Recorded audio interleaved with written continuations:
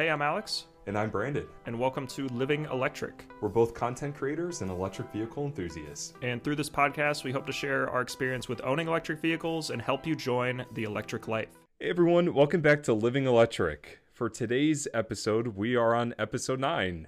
Just a quick correction. Last episode for our Earth Day, we said we were on episode 7. That was episode 8. We can count. we can count. Next one we can count to 10. So, but yes, we are on episode 9, and we are talking about the struggles of EV ownership and some hurdles and issues that will need to be addressed before EV adoption can take place. Yeah, I think our first 8 episodes, we we talked a lot about some of the great things and great features and lifestyle that comes with driving an electric vehicle, but we're kind of getting real on this episode. It's not all sunshines and rainbows for everybody. There are some downfalls to EVs, and certainly there are some situations where an EV just isn't going to be right for you. So we're going to kind of dive into some of those today, and just kind of give you guys some things to think about too when you're considering looking at an EV. There's a lot. This is a very new space for a lot of people, so understanding what to expect is definitely very important. Research. That's what we always say. That's right. That's why we started our podcast and our YouTube channels. We're all about EV education and just helping people understand what it's like to own an electric vehicle. So if you are interested in vehicles and cars, there's been a lot of articles that have been going around stating that 1 in 5 Californian drivers went back to gasoline-powered vehicles after owning electric cars. And we wanted to discuss this study more and some other electric vehicle articles that are coming out and how they're relating to plug-in hybrids. Yeah.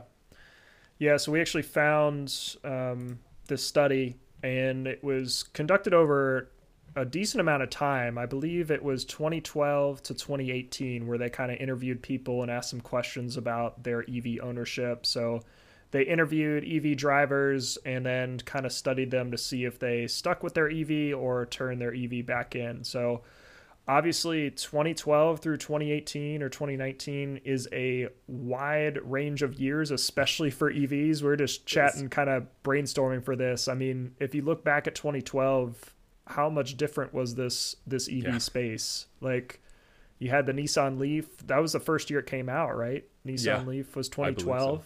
And it had like 50 or 60 mile range. Like, it wasn't really, it definitely worked for some people, but it's not like a compelling EV that somebody's going to want to go out and buy, I don't think.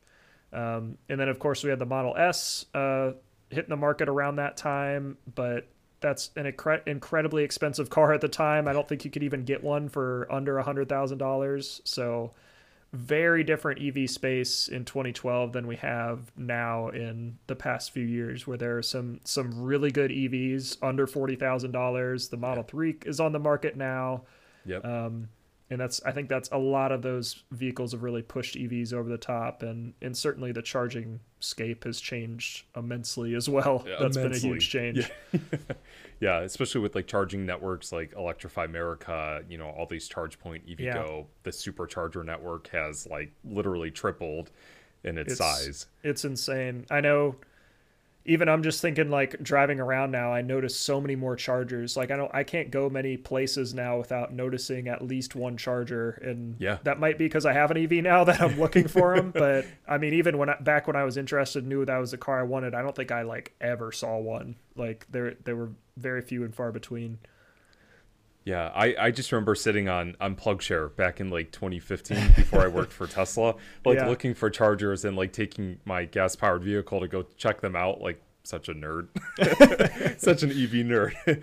But the really interesting thing about this study is that with like the articles and like a lot of like the auto journalists, I'm gonna restart that. Sorry. The one thing that like I really wanted to point out when it came to these articles is just how they're titling the articles. It's coming across in a very, I think, a very anti-EV manner, where they're just simply stating 1 in 5 EV drivers are going back to gas. Like, I've seen so many titles of articles like that, but they're failing to say that this was done in that time frame, and only 70% of the people that they interviewed did not have home charging, and they also did not have workplace charging. And if they're in California, most of them probably live in big urban areas where you have street parking, and you might not have a place to park at work. You know, you would have to take the bus or public transport. Yeah, and unfortunately, in this day and age, a lot of articles just get shared, and people are reacting to the headline versus reading the whole article and realizing the nuance between or around these kind of studies. And there certainly is more to the story than just 20% of people are turning in their EVs. Like, I don't think that's really the full story. I mean, you could probably write that about any car. Like 20% of people are turning in their Camrys. Like, simply because it's a Camry. Yeah. I'm sorry if anybody's a Camry driver. Yeah. And I think EVs get a bad rap. They're kind of like an easy target for a lot of auto journalists who are like not with the technology or just don't want to convert to EVs. Certainly there's many on the good side too that are open to this kind of whole new frontier of car ownership. But yeah, that's a big thing that the study itself showed, is that why people are turning in their EVs, which I think was the kind of initial driver for this study, was to figure out like, hey, there's some people that are getting EVs, but then they don't like them. What's the deal with that? So I think some of the top factors were their charging availability, I think, was number one. Is that right? Correct. Yeah. So charging is a big one. I mean, that really is a big part of the EV experience, is charging. I know we look at gas and we kind of say like, oh, that's not something you even have to worry about with a gas car. You can just buy a car and you know you're going to have a place to fill it up. Whereas with an EV, you kind of have to know what your plan is going to be. So I always tell people it's good to kind of find your charging routine, because it really is a routine. It's like plugging in your phone. Like you wouldn't buy an iPhone if you didn't have a outlet at home you could plug it into every night, right? Yep. So I think that's uber important for people, is to understand what their charging setup is going to be like. So for me, when I bought my car, I still am. I'm living in an apartment and didn't have home charging, so I had to know that I was going to have charging somewhere else. Fortunately, our office had a bank of like 24 some chargers I could use while I was at the office, so I could just plug in there, and that was my charging routine. I would drive to work, I would plug in my car, and I would leave work with 90% every evening. So that worked out great for me. And Brandon, your situation's probably more normal for a lot of people. Yeah. I think that's the biggest hurdle with EV adoption, is addressing like home charging, especially at like rental properties and like urban areas, like, you know, like larger cities. For sure. I genuinely, like, for me, I think I take for granted that like I can simply come home and plug my vehicle in. Like, I'm actually better at plugging my car in than I am my phone. I think my phone's actually almost dead right now, but my car's charged. Perfect. But that's the thing. Like, it has really made like for us, charging our vehicle much easier. Yeah. But there was actually a time when I lived at my parents', I was charging using an extension cord, which is not recommended. Just throwing that out there. Okay. I would charge my car using a 25-foot cable, and then I would plug in the charger that came with the car, and then I'd wrap it in a garbage bag so like water couldn't get in it. And that's how I charge my car. Dedicated. Sounds very dangerous too. I did not want to put gas in it, so yes, very dangerous. That's funny. But yeah, but that's the thing. Like, if you're living in a, you know, like a high-rise apartment, you can't drop an extension cord. Exactly. Yeah. So question for you. I've kind of seen this debated sometimes. Do you think it would be better to have just a bunch of fast charging stations around these complexes, like kind of on street corners like gas is now? Or do you think they should just put in like a bank of 30 level 2 chargers in their complexes or their parking lots or whatever? I would say the level 2s, honestly. Yeah, I think that's the best approach, because as we mentioned, like 90% of your charging habit is overnight or when your vehicle's sitting there. Yeah. I think like the fast chargers honestly should be reserved for more travel routes.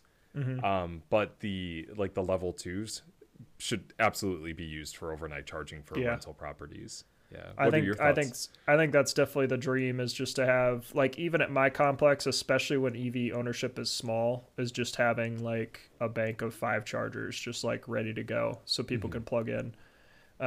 The issue I think becomes when charging is something that a lot of people need to do a lot. Like, I think you'd have to figure that out where you say, okay, we've got 30 EVs at this complex. We've only got 5 chargers. You people can charge Tuesday nights. You people can charge Wednesday nights. Like, I Yeah. feel like that would be a little iffy. Um, Obviously, the best thing to do would just have like a bunch of chargers so that you can accommodate everyone. But Yeah. I don't think Yeah. that's feasible.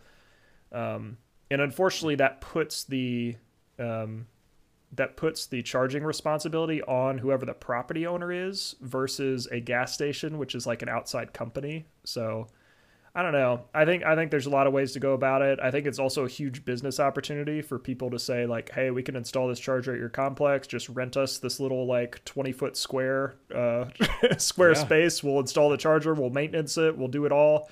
You just pay us like a flat fee every month to keep this charger here. So Yeah. Yeah. yeah, I think it'll be interesting when we kind of hit that tipping point of EV adoption where like everybody's buying one. Hmm. Yeah. Yeah. Another thing I was thinking too, there's actually somebody in the Shaker Heights, Ohio area. He runs a company called Sway Mobility, Okay. and he does ride sharing with electric vehicles. And Oh, he okay. works with, I think it's EV Box, to get like charging stations installed for the ride share vehicle. But I believe the public can use it, and they're focusing on apartment complexes. So Nice. the ride share car will sit there, but when it's not there, people can utilize the charger. Yeah, So I wonder if that would work like in big cities. definitely. Definitely. Yeah. Yeah, so I guess more to my story, I think I've talked about it before, but now that I am working from home 100%, I don't have access to that workplace charging. At least it's not reliable for me to drive 20 minutes to work and plug in and sit there for 4+ hours in my car for my car to charge and Just watch Netflix. work off my laptop. Yeah.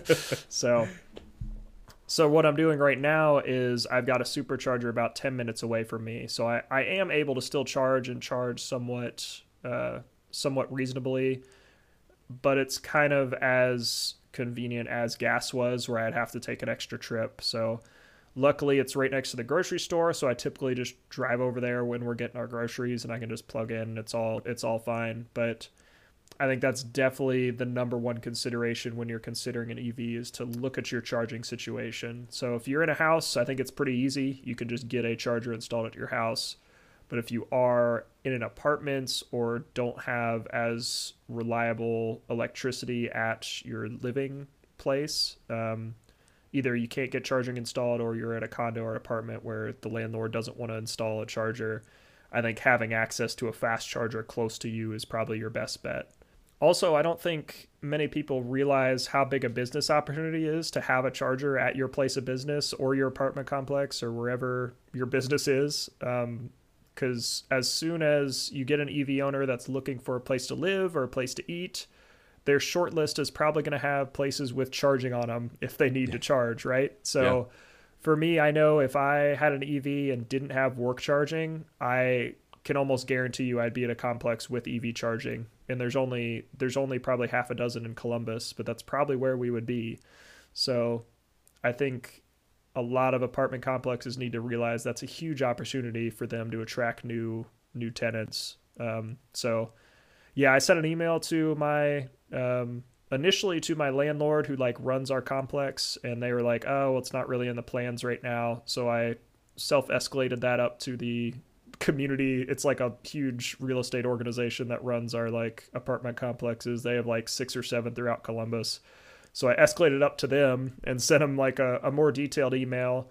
And where I live, there are tons of there's a huge rebate for installing a charger too. There's like an $8,000 rebate for installing a charger, Crazy. which is like a crazy amount of money, Yeah.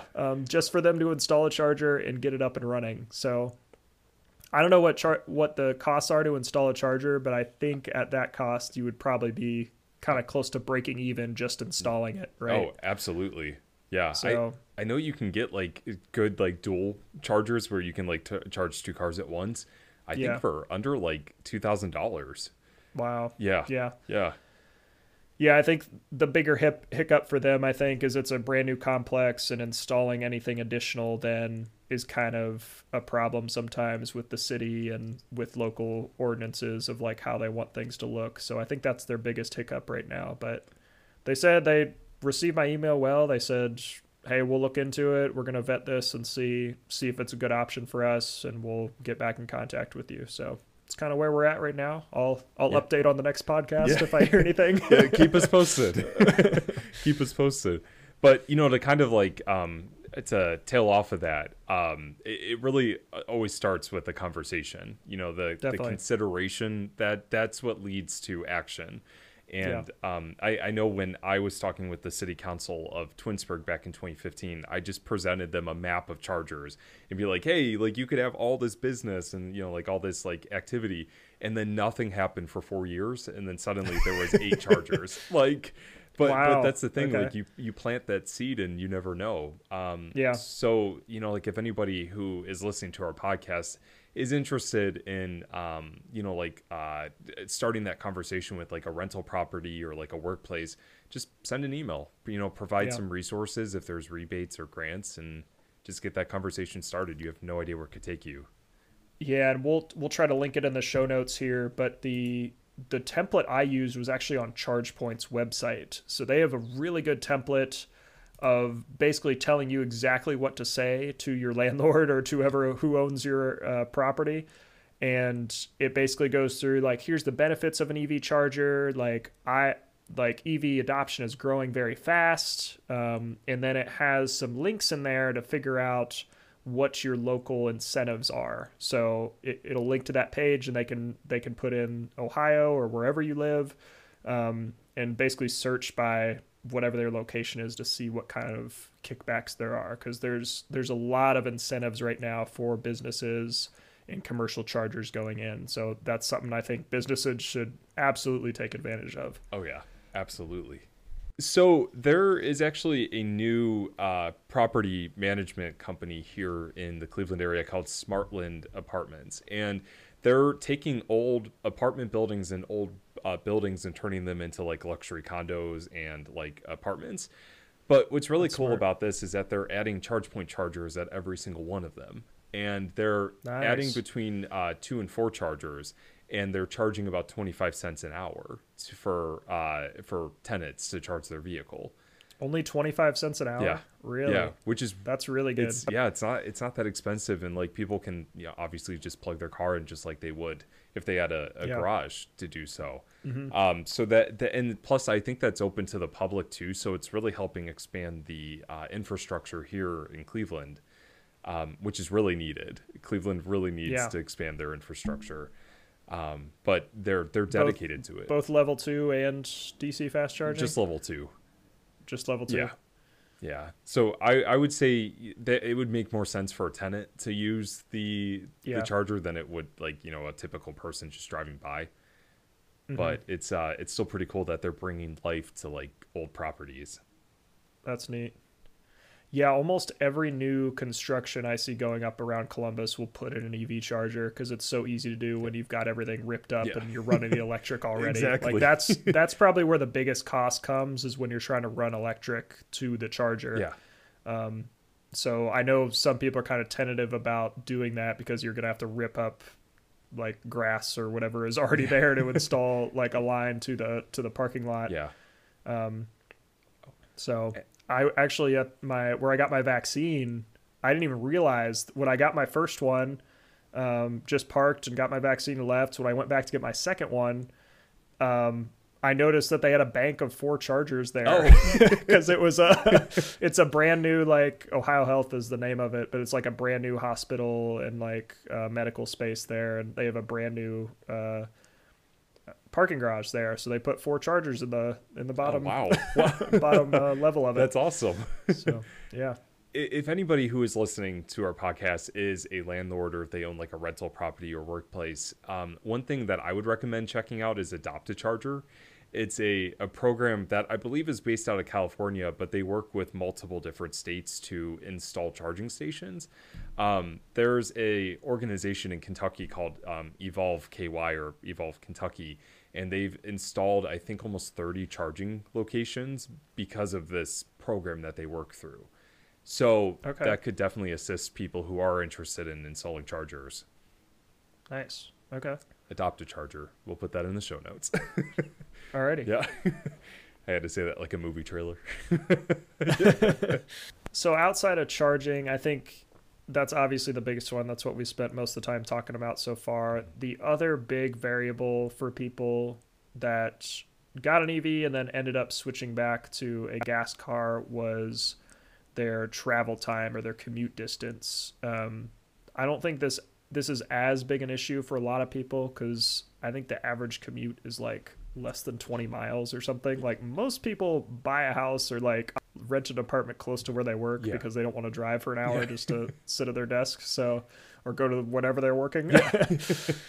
And I think that's definitely a consideration to have if you've got an extremely long commute. So certainly an EV is probably the dream car if you've got a reasonable commute. Even if it's an hour-long commute, I think you can definitely make it work. And you're going to save so much money on charging too, or on fuel, I guess. Yeah, yeah. Because you were saying you saved a ton of money, like commuting, right? Yeah, well, when I would drive to the office, it was like 55 plus miles a day, and I was spending over $200 a week.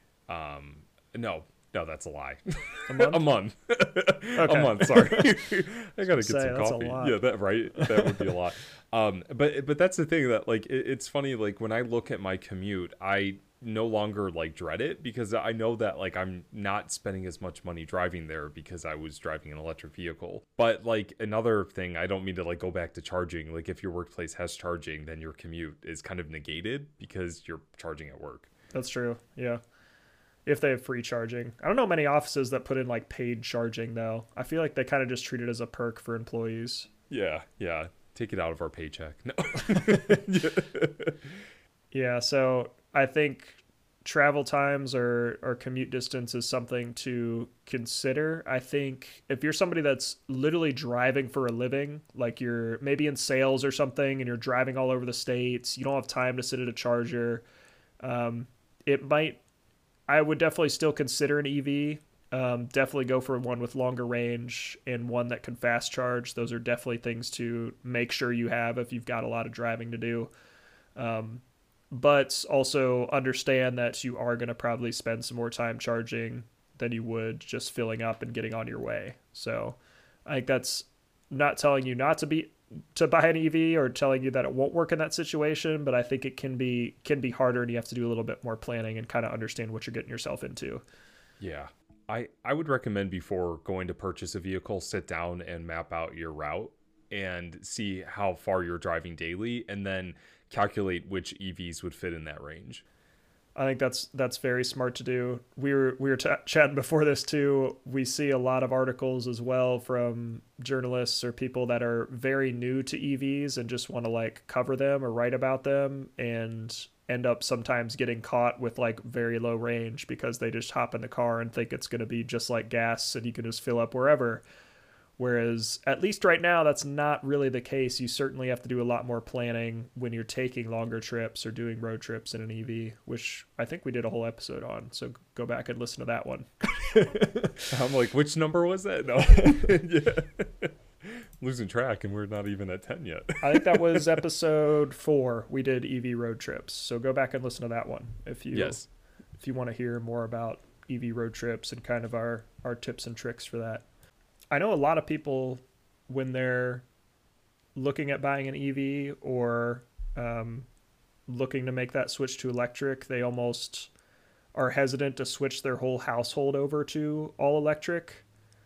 So I think a great way to start, and I see a lot of households do this that are 2-car families, start with one electric vehicle. You're probably going to use that vehicle for trips around town and stuff like that. and maybe have a second vehicle for when your family takes that long road trip down to Florida or that long road trip to North Carolina and is driving like 12 plus hours.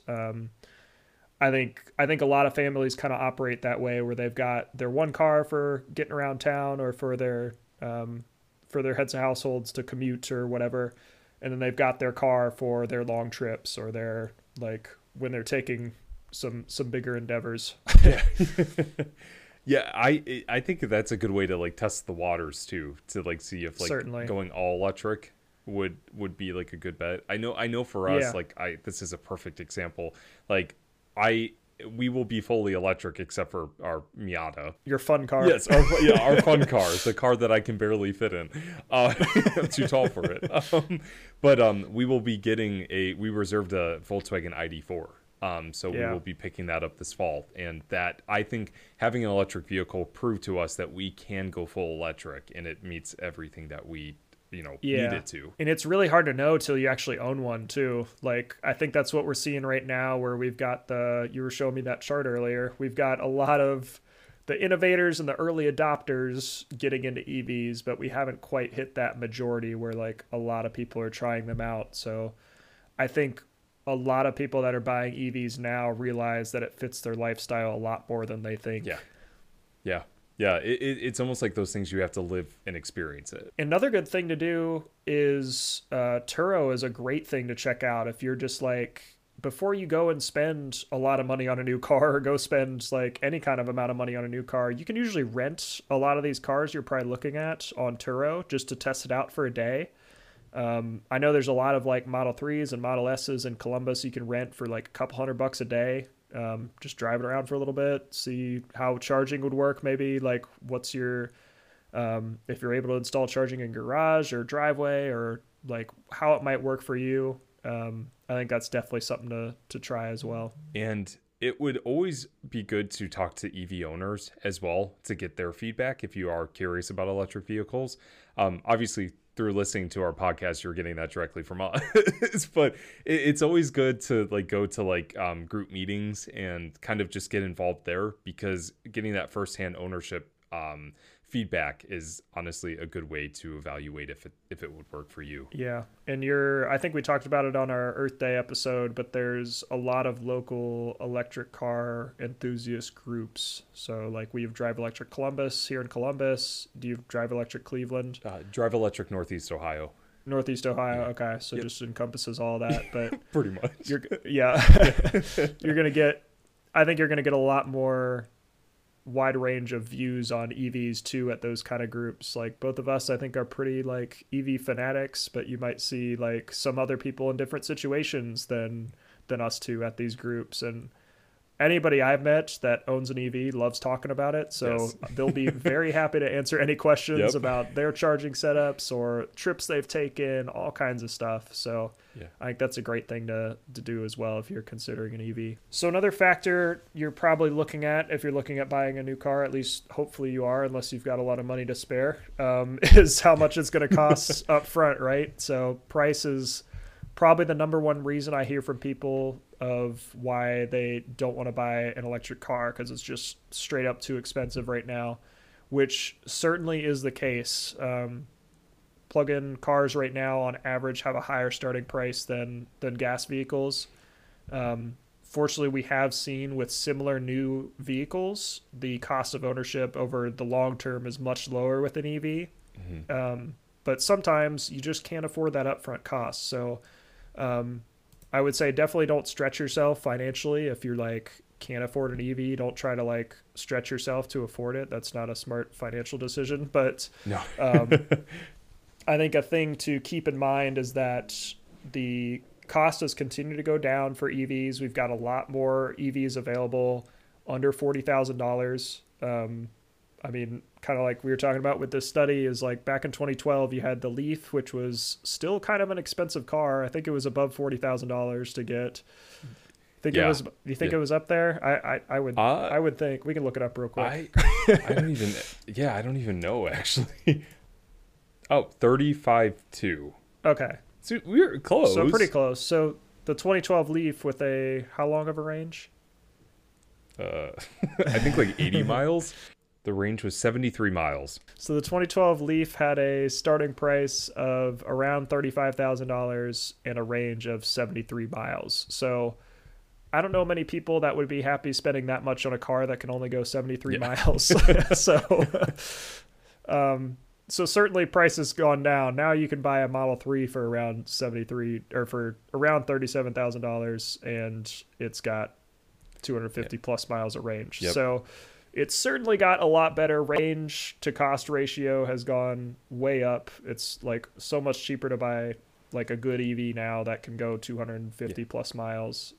Not to mention used ones. That's what I was going to say too. I think the other reason the cars are so expensive right now is the used market is almost non-existent. Like we don't have a lot of EVs out there, and most people with an EV are keeping their EV for a very long time. So you don't see a lot of cars on the used market. I was going to say with the used cars too, that's usually what I tell people when they say they can't afford an EV or don't want to spend that much money on an EV is the used market is quickly growing as the just overall fleet of EVs gets bigger. So there's going to be a lot of good EVs on the market in the future on the used market. So that's definitely something to keep an eye on. I know at least with the Model 3s, they're holding their used value so well because most people that buy them end up keeping them, and there's just not, the supply is just so small. So there's not a lot of used EVs out there. There are some good examples for Bolts. Like you can get like some pretty low mileage Bolts for under $23,000. Yeah. And not to mention like there are I've seen some deals around $12,000 for Bolts. Wow. So if you are looking to get into like a decent electric vehicle with like a decent amount of driving range over 230 miles, highly recommend a used Bolt. That is definitely something I would do if we lived in a house right now, is for Mallory, probably get her a new car and get her like a used EV that has like just to get her to work, because that's literally all she does is just drive to work and back. I drive my car basically everywhere else. So so I think, again, if you're a 2-car family and one person is only using their car to drive back and forth to work, I think buying a used EV can save you a lot of money and will meet your needs just fine if you don't need a fancy car to drive a lot of miles, right? Yep. So buy a Chevy Bolt. Not sponsored by GM. So I know we've been harping on this frickin' study the whole time of how it's fired up on it. It's putting EVs down, but one thing I did find here that I thought was pretty interesting and kind of ends it on a high note, I guess, is that one of the factors in people turning in their EVs or trading in their EVs was that an EV just wasn't right for them at that time, but they could see themselves buying an EV in the future, which I think is great. I think there's certainly people that bought EVs in the past, maybe it just didn't quite meet their needs. Maybe it wasn't the right type of vehicle. It didn't have enough range. Charging wasn't fast enough. Price was too much, whatever else. But I think there's definitely some positive insights from people that have owned these cars, realizing that, hey, this didn't quite work, but I definitely could see this technology improving, which I think has definitely been the case. Yeah. There's tons of new models coming out. 2020 was kind of that magic mark. I think it's crazy. How many new cars are coming out? I know, same here. Every time I turn around, there's a new electric car being unveiled, which is awesome. I know. I know when I started my channel, I was like 2019 is when I started, and I basically talked about every EV that was released that year on my channel, and now like I can't even keep up with all the cars being released. I know. It's unbelievable. But that's where I would love to see in a few years people do this study again. Definitely. And see where we're at. For sure. So that will do it for this one. I think this is definitely a good one to send to your friends that maybe are considering an electric vehicle. Maybe you're already on the EV train and you're set on buying an EV for your next vehicle and just trying to learn from us. But if you've got somebody in your life that is looking at an EV and maybe is trying to consider some of these things, I think this is a great podcast to share with them. So we do appreciate it if you do that. If you do have any questions or things you want us to cover on future episodes, reach out to us on our social media accounts. We're on Twitter at livingelectric_, Instagram at Living Electric Podcast, and on Facebook, our page is Living Electric Podcast. So hope to hear from you, and we'll see you in the next episode.